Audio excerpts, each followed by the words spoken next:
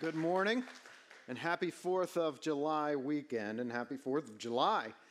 It's great to spend this holiday Sunday with all of you, and I think it would be a mistake if we didn't take that moment to really stop and consider and be thankful for the country that we live in and for the freedom that was fought for it.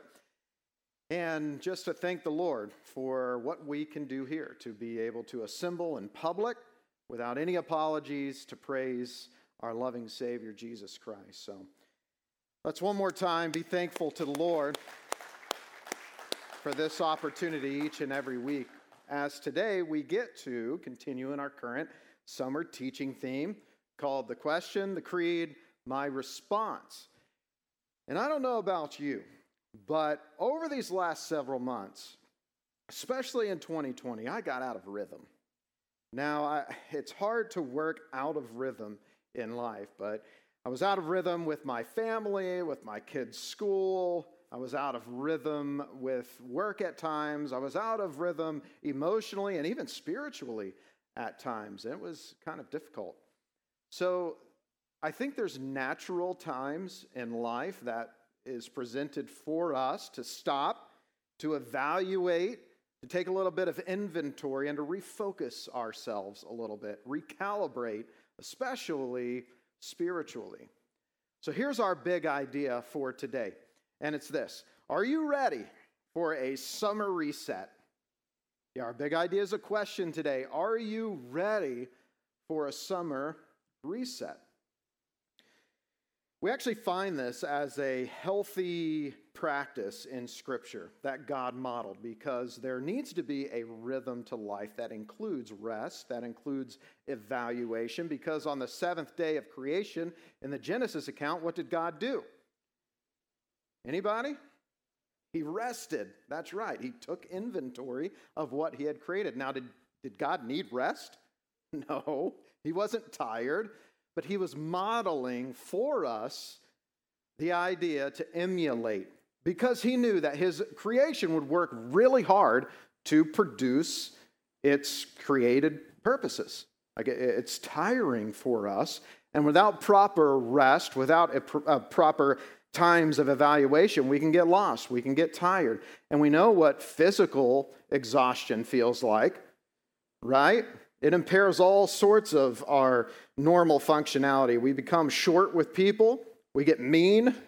We become ineffective in our leadership, in our workplaces, and within our homes. We lose the ability to make wise decisions. And physically leads to high blood pressure, the lack of sleep, the lack of rest, leads to heart problems, anxiety, depression, all sorts of things. And the same is true with our spiritual lives. And God knew if we didn't take time to spiritually evaluate from time to time, that our relationship with him would be dramatically effective in a negative way. And unfortunately, a lot of times it takes a significant disruption within our lives to maybe it's a diagnosis where all of a sudden we realize, wow, things need to change a little bit. I need to redirect my attention and do some things differently. Or maybe a relationship begins to just completely unravel and fall apart all of a sudden. We're like, wow, I'm not quite emotionally available as I need to be to those around me. I need to get some things in place and take some inventory. So as I was reading the book, The Jesus Creed, that's the book that this series is based on, I came across the story of Vincent van Gogh. He's a Dutch painter from the late 19th century, and most of us are familiar with one of his pieces of work, Starry Night. So I have a photo of that. You probably have seen that. So the thing about Van Gogh was that as a child, he was raised in a Christian household. His parents were Christian, took him to church. And when he was old enough to start making decisions for himself, he rebelled against his family's faith. He rebelled against the church, went his own way. Didn't work for him very well. He got lost. He fell off the tracks, and life was heading into a very, very dark spiral down.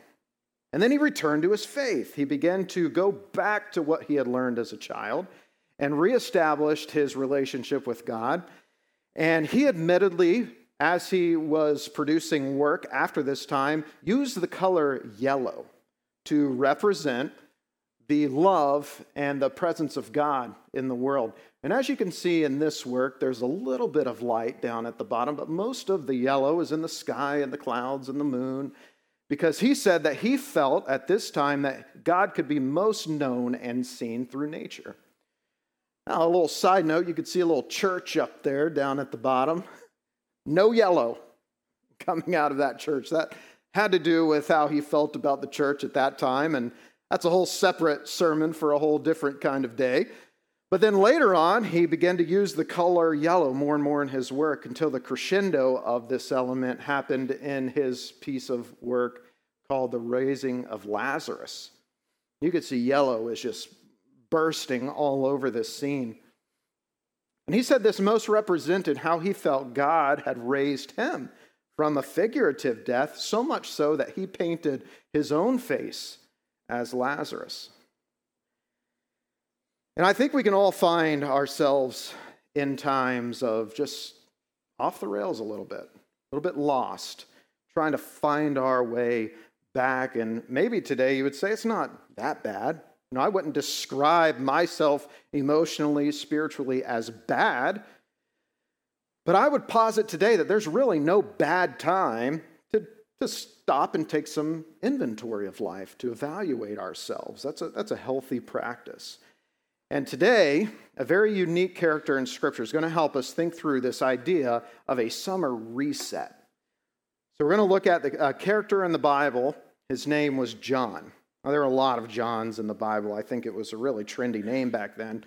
But one of the things that was unique about this John was he was John the Baptist, who was a prophet of God. Now, at this time, there were two primary religious spokesmen for God in the religious order of the Jewish heritage and culture at this time. First, there were prophets like John the Baptist, and there were priests. And actually, John's father was a priest. So there were two different functionalities of prophets and priests. See, priests, this was before Christ had come and died. He was living at this time, but he had not died and had not been resurrected. So things worked a little bit differently. A priest would speak for humans to God. So this was the only way humans could speak to God, was through a priest in the privacy of the temple. So that was their function. Now, prophets, on the other hand, would speak for God to people. So it was God's way to verbally speak to people through prophets, and it was usually done in very public displays. Now, priests at this time, they would wipe the sins of people away on behalf of God, and prophets would wipe the sins of people in their faces because they needed to change. They were God's confronters on earth. Priests would summon people so that they could teach them how to make restitution to God for their sins, to get a right standing with God. That's what priests did. And then prophets would summon people in order to tell them how to start a new beginning. Like, okay, you're messed up. Here's what God is telling you to do. Here's the new path you need to get onto. So that's kind of the difference. And prophets usually demonstrated these things in a very dramatic and demonstrative kind of way. And we'll see that even a little bit with John. So in Luke chapter 1, verses 15 through 17, we're told how God had set aside John the Baptist in particular to begin and to initiate the earthly ministry of Jesus. So here's what we find out about John. Chapter 1, Luke 1, verse 15. For he, talking about John, will be great in the eyes of the Lord. Now get this, he will be filled with the Holy Spirit. This is significant because this was, again, before the death and resurrection of Christ, before the Holy Spirit was given to all believers in Jesus. So this is unprecedented. This is unusual for this to occur. So he is filled with the Holy Spirit, even more so, even before his birth. This is crazy. Like while he was still in his mother's womb, the Holy Spirit entered him. It says he will turn many Israelites to the Lord, their God. He will prepare the people for the coming of the Lord. He will turn the hearts of fathers to their children. He will cause those who are rebellious to accept the wisdom of the godly. So this was John's role. Even before his birth, he was set aside as a prophet for this purpose. And at this time, the Israelites had lost their way a little bit in a lot of different areas. And they were not in full obedience to what they had committed to obey the Lord with their actions. And here's John coming to confront them. So as we're thinking about today, think about what are the areas of your life that you haven't given complete obedience to the Lord. Because the way I kind of do it sometimes is there's like, okay, as a percentage, I'm really obedient to the Lord. Like I do a lot for him and I obey in a lot of ways. But there's this little area over here that I can justify because all the other stuff is so good. The problem is that God doesn't work in percentages other than the fact that he says you're 100% a sinner and you are in 100% need of Jesus as a Savior. And as we accept Jesus as our Savior, we continue to try to obey every way that we can with God. But the reality is we'll never find complete 100% obedience in every area of our life. And that's where Jesus comes in to cover the gap.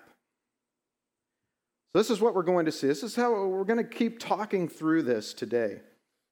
Because a lot of the times as Christ followers, we can be derailed in life. It just happens. Perhaps it was a failed business venture for you. It just didn't turn out like you wanted it to. Perhaps it was a collapse of a relationship or a moral failure. Something knocked you off your tracks, and it's been keeping you down ever since.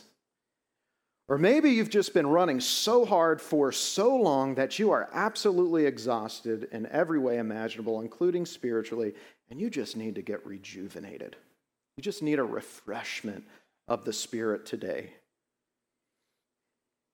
Maybe something traumatic has come into your life, an experience, an illness, something that just required all of your attention because you just had to deal with this thing while everything else kind of fell aside, and then you just never picked up that other stuff, and you're just still trying to get yourself back in alignment with the Lord.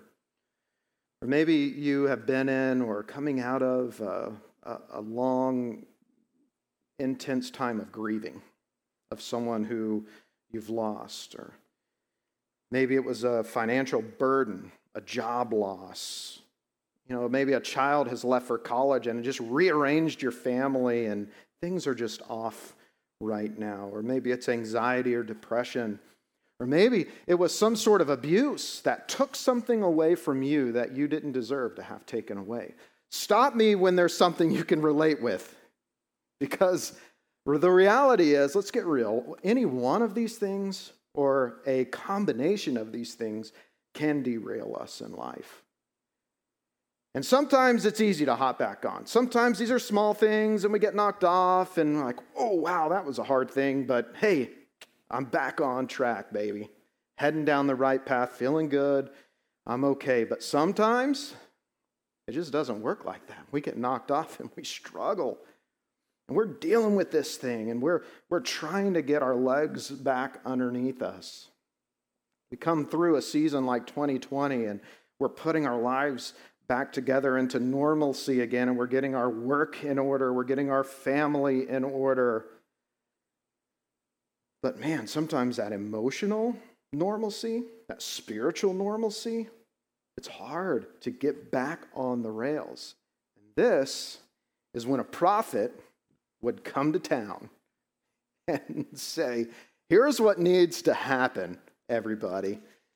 And this wasn't always a bad thing because, yeah, prophets would be direct. They would put sins in the face of people, say, here's some things that are happening that need to change. But what it represented ultimately was God's concern with you, with us.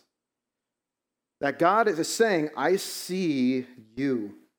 I see your hurt. I know that this is a tough life for you. because some things have gone completely out of alignment. But God isn't oblivious to the human element. He knows us. He designed us. He created us. He knows our failings. He's been with us since the creation of time. So he's saying, please come back to me. But sometimes it takes a little bit more.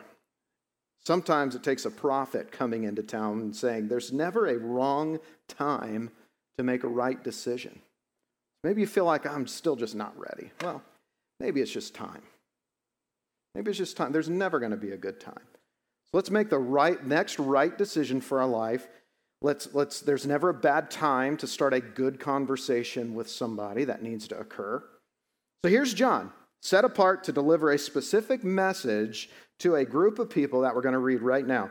In Luke chapter 3, starting in verse number 2, it says, "At this time, a message from God came to John." This is John the Baptist, the prophet, son of Zechariah, his father, again, who was a priest. So this message came to John, who was then living in the wilderness. Then John went from place to place on both sides of the Jordan River, preaching that people should be baptized to show that they had repented of their sin and turned to God to be forgiven. When the crowds came to John for baptism, he said, "You brood of snakes, who warned you to flee the coming wrath?" See, I told you, prophets were very dramatic. "Prove by the way that you live, that you have repented of your sins and turned to God."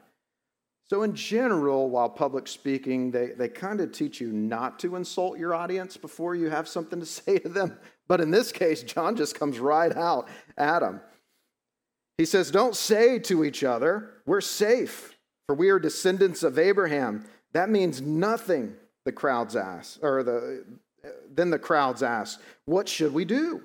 John replied, "If you have 2 shirts, give one to the poor. If you have food, share it with those who are hungry. Be generous." Even corrupt tax collectors came to be baptized and asked, "Teacher, what should we do?" He replied, "Collect no more taxes than what the government requires. Quit being dishonest."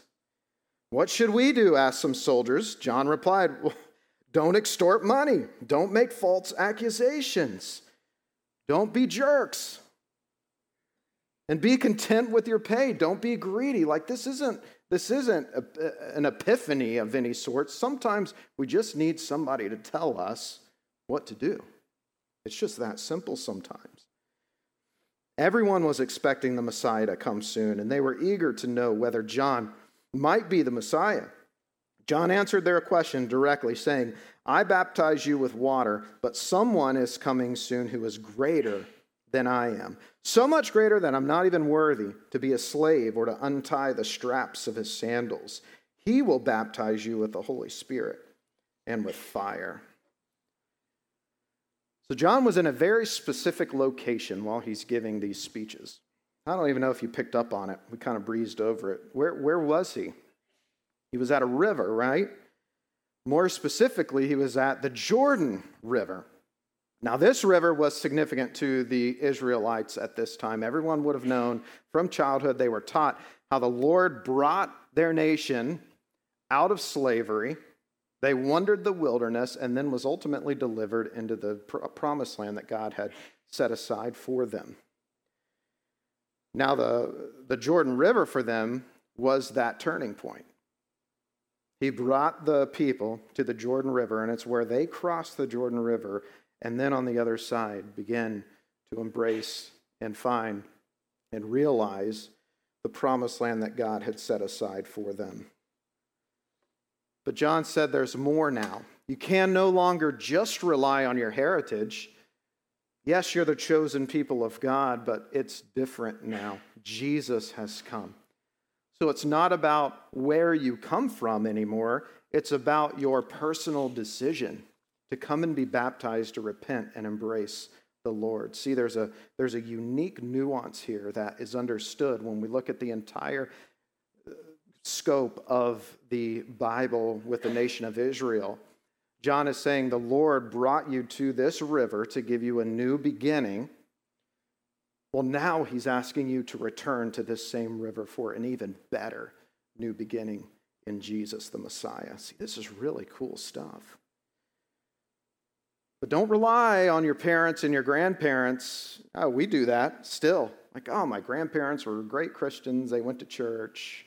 My parents were Christians, so yeah, I'm Christian.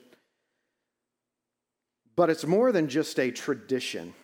It's a decision to place your faith in Jesus alone to save you.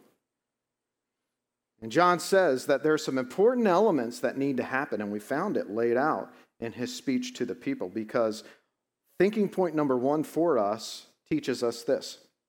Life begins over. We can have this summer kind of reset. Life begins over again with truth-telling. John is directly telling the truth to people. And he's saying, this is how you start over. Here's the rebirth. This is why Jesus and the apostles throughout the entire New Testament, as they're talking about salvation, they speak of it as a rebirth, a being reborn, letting the old pass away and the new come to light, being reborn in the Spirit. See, this is a theme.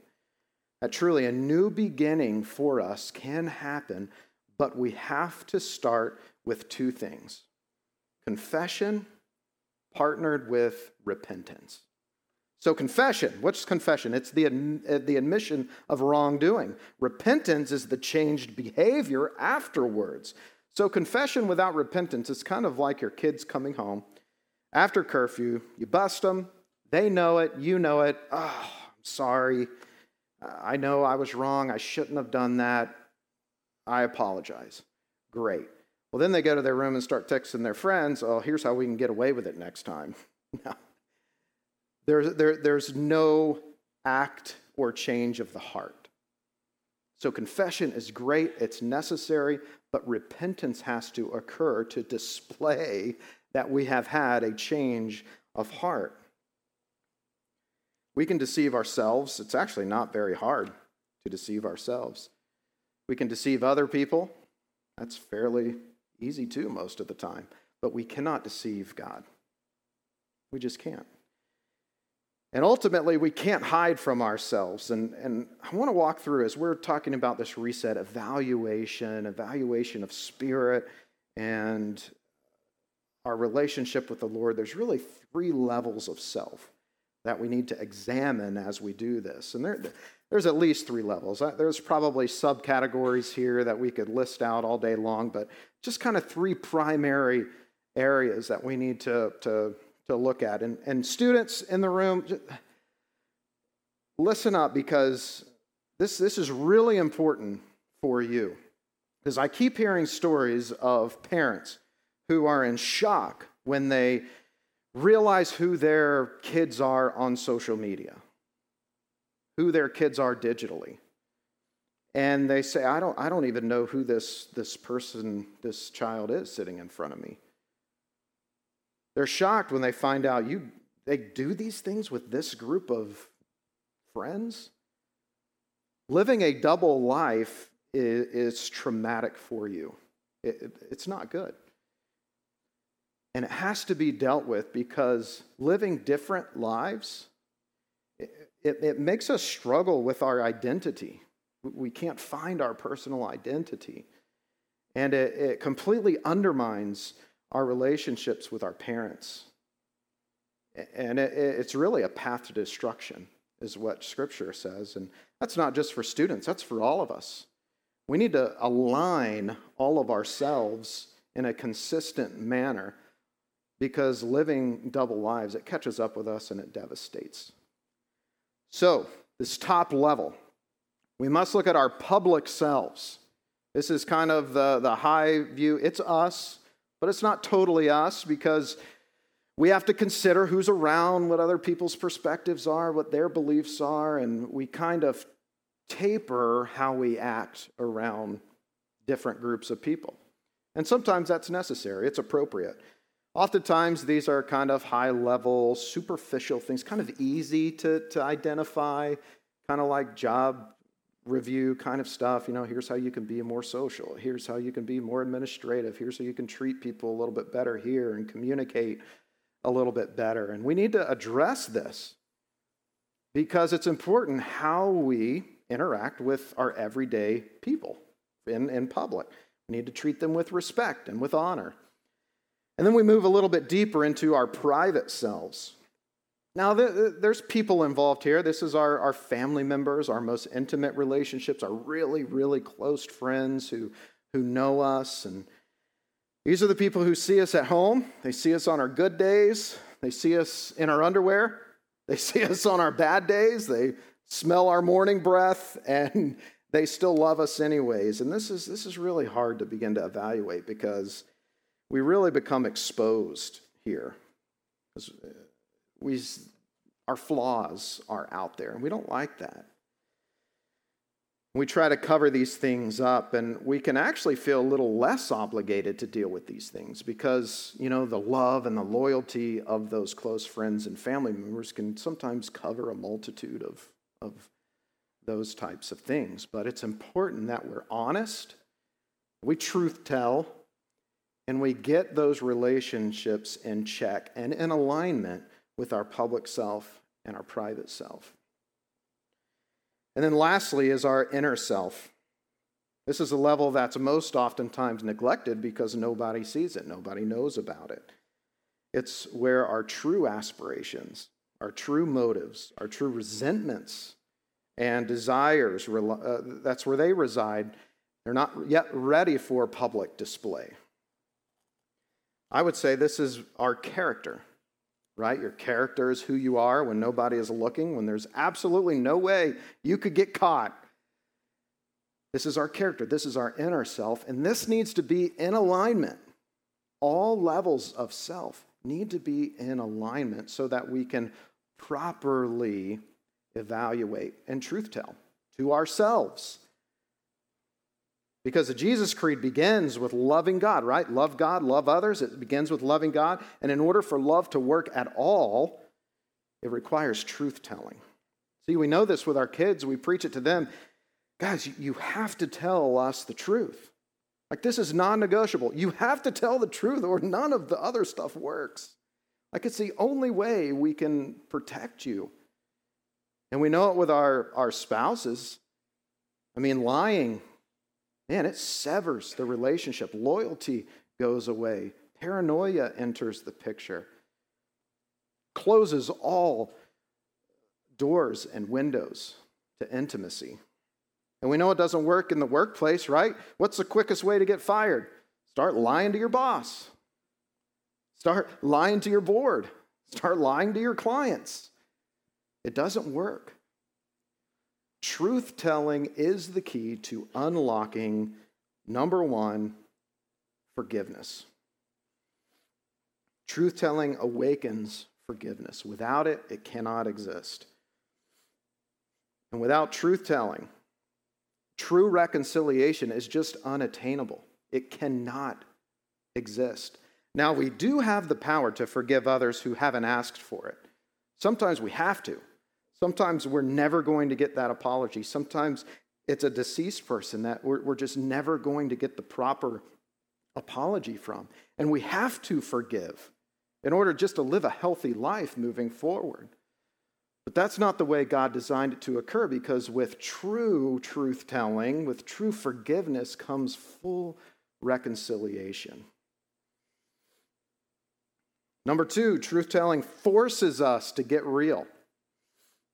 We gotta lay it all out. Got to get it out on the table. Direct honesty prevents a lot of hardship.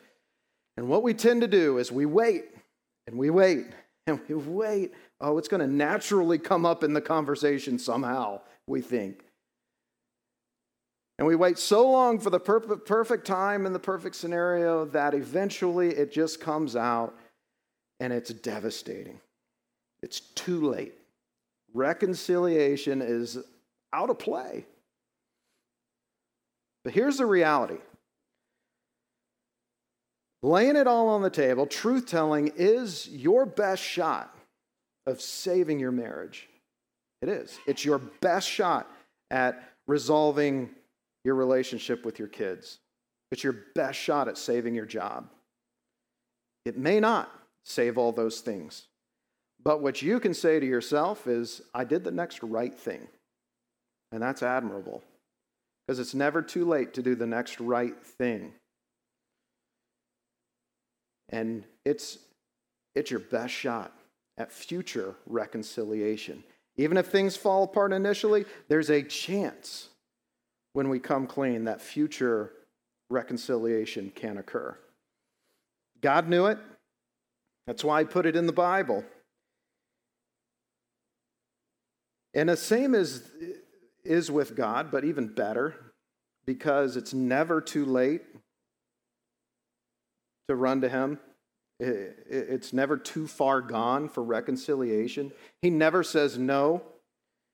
He always meets it with acceptance. And it always, always, always is the next right thing for us to do. It never fails. So truth-telling forces us to get real with ourselves and with those around us. And then thinking point number 2 is this. We must trade our guilt for peace. We have to. Because we weren't designed to carry guilt. We just weren't. God didn't design us that way. It tears us apart. Think about what guilt brings in your life. It brings self-doubt. It kills your self-worth. You begin to think, well, I don't deserve anything good. I don't deserve success. It brings worry. It brings anxiety, paranoia. Someone's going to find me out. You're against me. They're against me. We lie. We cover up. And we can't let others into our lives. Guilt is not meant to be in our lives. That's why God sent his son, Jesus. It goes against the creed to love God and to love others, because we can't, because guilt makes us turn inwards. We're afraid. We're trying to cover it up, and we're consumed with selfishness and protecting ourselves. And we can't love properly. We can't love God, and we can't love others in the way we've been asked to. Guilt will absolutely destroy us. So what about our response? I think there's 2 paths for us to choose from. Actually, there's 3. You can choose to do nothing today. That's always an option. You can always do nothing. But I have 2 responses for us that each lead to the same place that I'd like for all of us to get to today. So the first response that you can have today is this. If you have never been, run to the Jordan River, which is salvation. And we're beyond, let's try to find it and consider it. Let's think it over. Let's consider what it's all about. God's saying, let's stop. It's time to enter the water. And if you've never put your faith in Jesus alone to save you and believed in your heart that God raised Jesus from the dead, and he can take your guilt and sin away, then it's time to run to the Jordan River today and pray in the best way that you know how to make him the leader of your life. And it starts with truth-telling, confession, repentance, and to make a commitment that you'll live a life in alignment with the Jesus Creed, to love the Lord with all your heart, all your soul, all your mind, and all of your strength. Exchange your guilt for peace and secure for yourself a forever place in glory with your Creator. It's time. It's at the very center of the Jesus Creed. And in just a few moments, I'm going to walk you through a prayer to make that decision, if that's something you would like to do today, to walk to the river for the very first time. The second response is this. If you have been, return to the Jordan River. This doesn't have to be a grand act or display. You don't have to have exact words.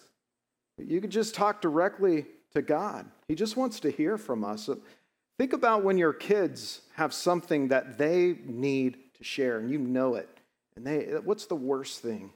Is when they're silent. Right? God doesn't want us to be silent to him. Begin speaking. Begin a conversation. Talk to him. Perhaps it's a recommitment today to live the Jesus Creed. Maybe you've mistreated your spouse. Just haven't treated them very well. Maybe you haven't acted with integrity and honesty in the workplace. Maybe you've been lying to your parents. Maybe you just haven't prioritized church in your family's life or given your kids what they need to succeed spiritually. Maybe you just haven't been leading yourself spiritually well enough. And it's just time. It's time to get back on the rails and run hard after the Lord and to start leading our families in spiritual matters. You'd say, I'm recommitting my life to the Jesus Creed. So let's do this. Let's begin just a quiet moment together. I'm going to give us all some time to do just that, to hit the reset button, to self-evaluate, to think about some of these things that we have talked about this morning. So take a moment to evaluate your current situation. So are you relying on the faith of your ancestors, or have you made a personal faith decision of your own to follow Jesus? Has there been a time where you've taken personal responsibility for your guilt and asked to have it exchanged for peace? So take a moment and just reflect on that quietly.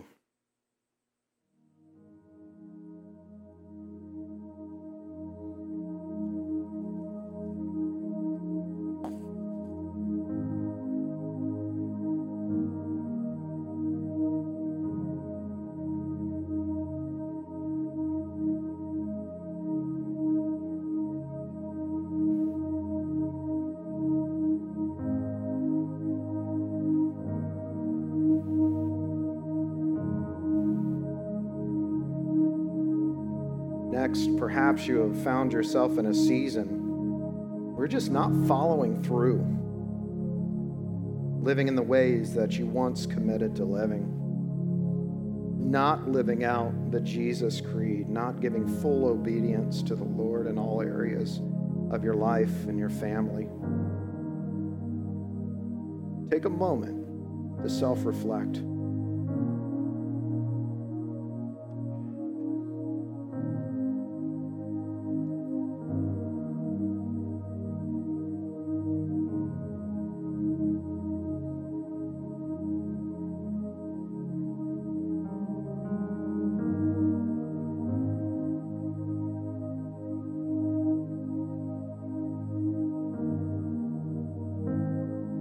If you would say that first response, that's me. I'm ready to run to the Jordan River for the very first time.